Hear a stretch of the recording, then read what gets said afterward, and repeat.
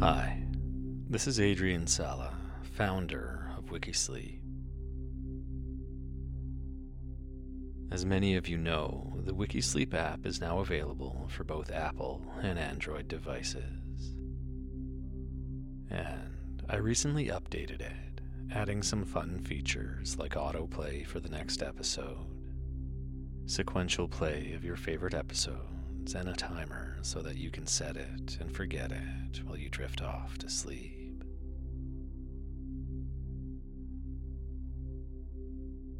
I wanted to mention that I am removing ads from the podcast because I know how disruptive they are. My sincere hope is that you'll go to the app and try it out, where I believe the experience is just better. And as part of that, though, over the next coming weeks, I'll be changing the episodes on the podcast to be closer to previews of full episodes, about 6 or 7 minutes each. If you'd like to hear this and every other episode in its entirety, they're available on the app, and you can access that by visiting wikisleep.com. It's simple to download and get started, and there's a free trial so you can test it out at no cost today. Anyway, I encourage you to get the app, and in the meantime, I hope you get some rest and enjoy this episode.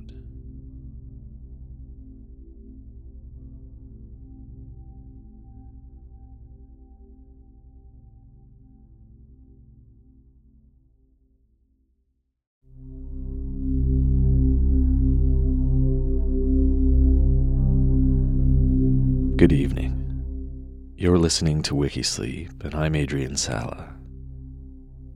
Tonight, I'm going to read to you about the creation of Thor's hammer from the legends of Norseland.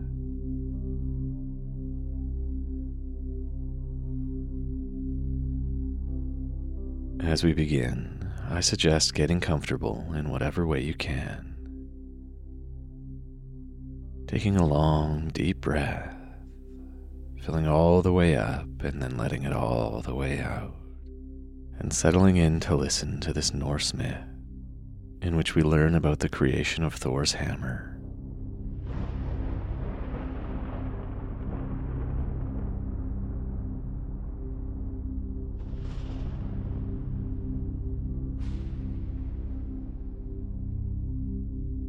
It was way down in the underground caves and beneath the roaring waters of the rivers and deep in the hearts of the mountains that the dwarf workmen dwelt and worked their smithies and spun their gold and brass.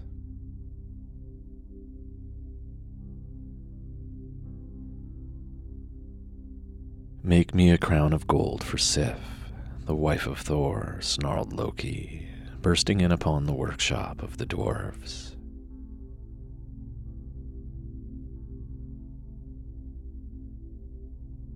The dwarves were ugly little creatures, with crooked legs and crooked backs. Their eyes were black, wicked little beads of eyes, and their hearts were malicious and sometimes cruel. But they were willing and ready to serve the gods, and so, at even this ill-natured command from Loki, they set themselves to work.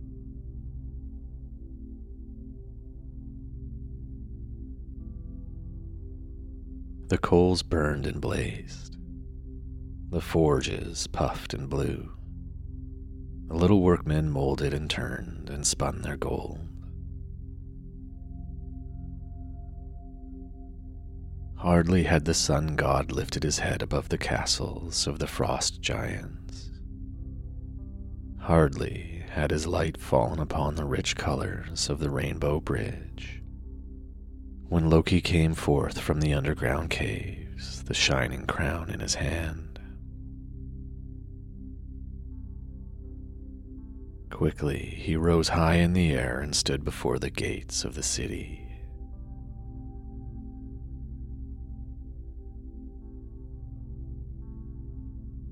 "Have you brought the crown?" thundered Thor from within the gates.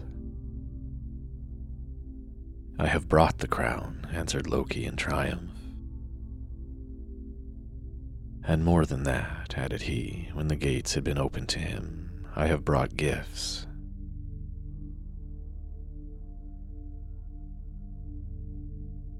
"And more than that," added he, when the gates had been opened to him, "I have brought his gifts from the dwarves, a ship that will sail on land or sea, and a spear that never fails."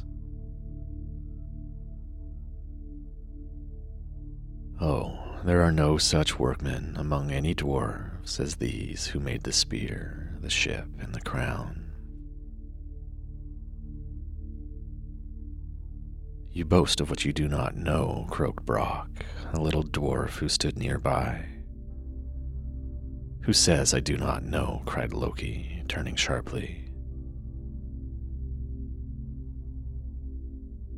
"I say you do not know," croaked the little dwarf again, his bead-like eyes snapping angrily, his whole crooked frame quivering with rage. "I have a brother, a workman in brass and gold, who can make gifts more pleasing to the gods than any you have brought."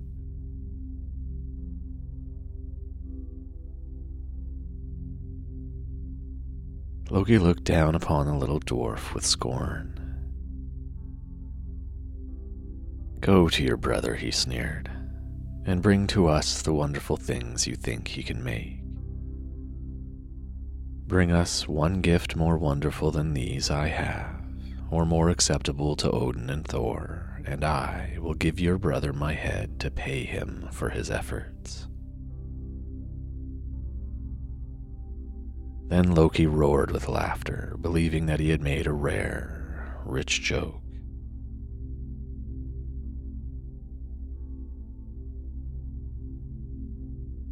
Hardly had the roars of laughter died away when Brock, riding down the Rainbow Bridge with a swiftness equaled only by the lightning, sprang into Midgard and was making his way toward the great mountain, beneath which worked the forges of his brother, the master workman, Sindri.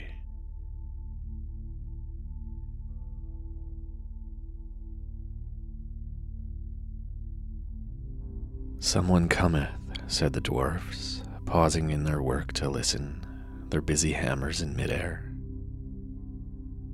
"Fear not," answered Brock, his harsh voice echoing down the great halls. "It is I, Brock, and I come to demand of you that now, if never again, you do your best. For Loki boasts to the gods of Asgard that no dwarves in all the caverns of the underworld can make one gift more wonderful or more acceptable to Odin than those he brings.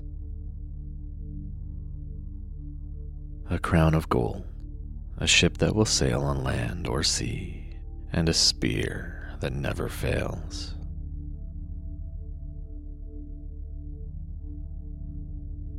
A terrible roar burst forth from the hosts of angry dwarfs.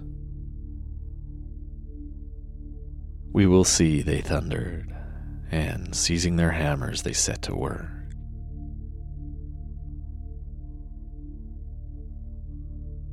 The great forges blazed, the sparks flew, the smoke poured forth from the mountain top.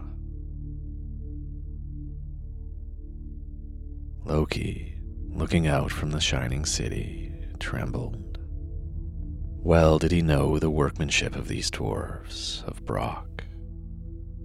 And well did he know how rash had been his scornful promise to the angry little dwarf.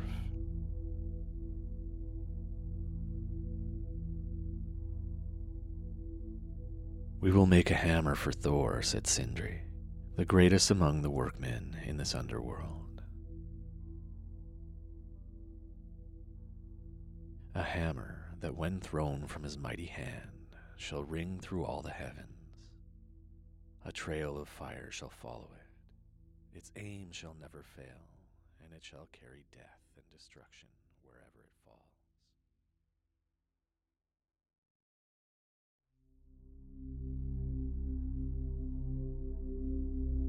If you're enjoying this WikiSleep story and would like to hear it in its entirety, full episodes are available on the WikiSleep app, where there is so much more to help you get to sleep.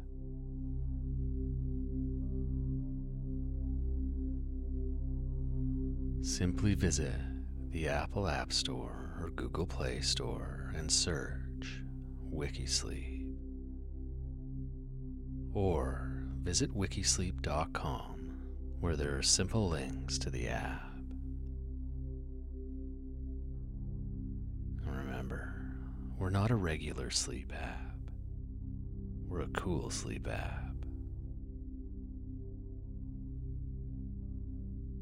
Affordable, fun, and endlessly interesting.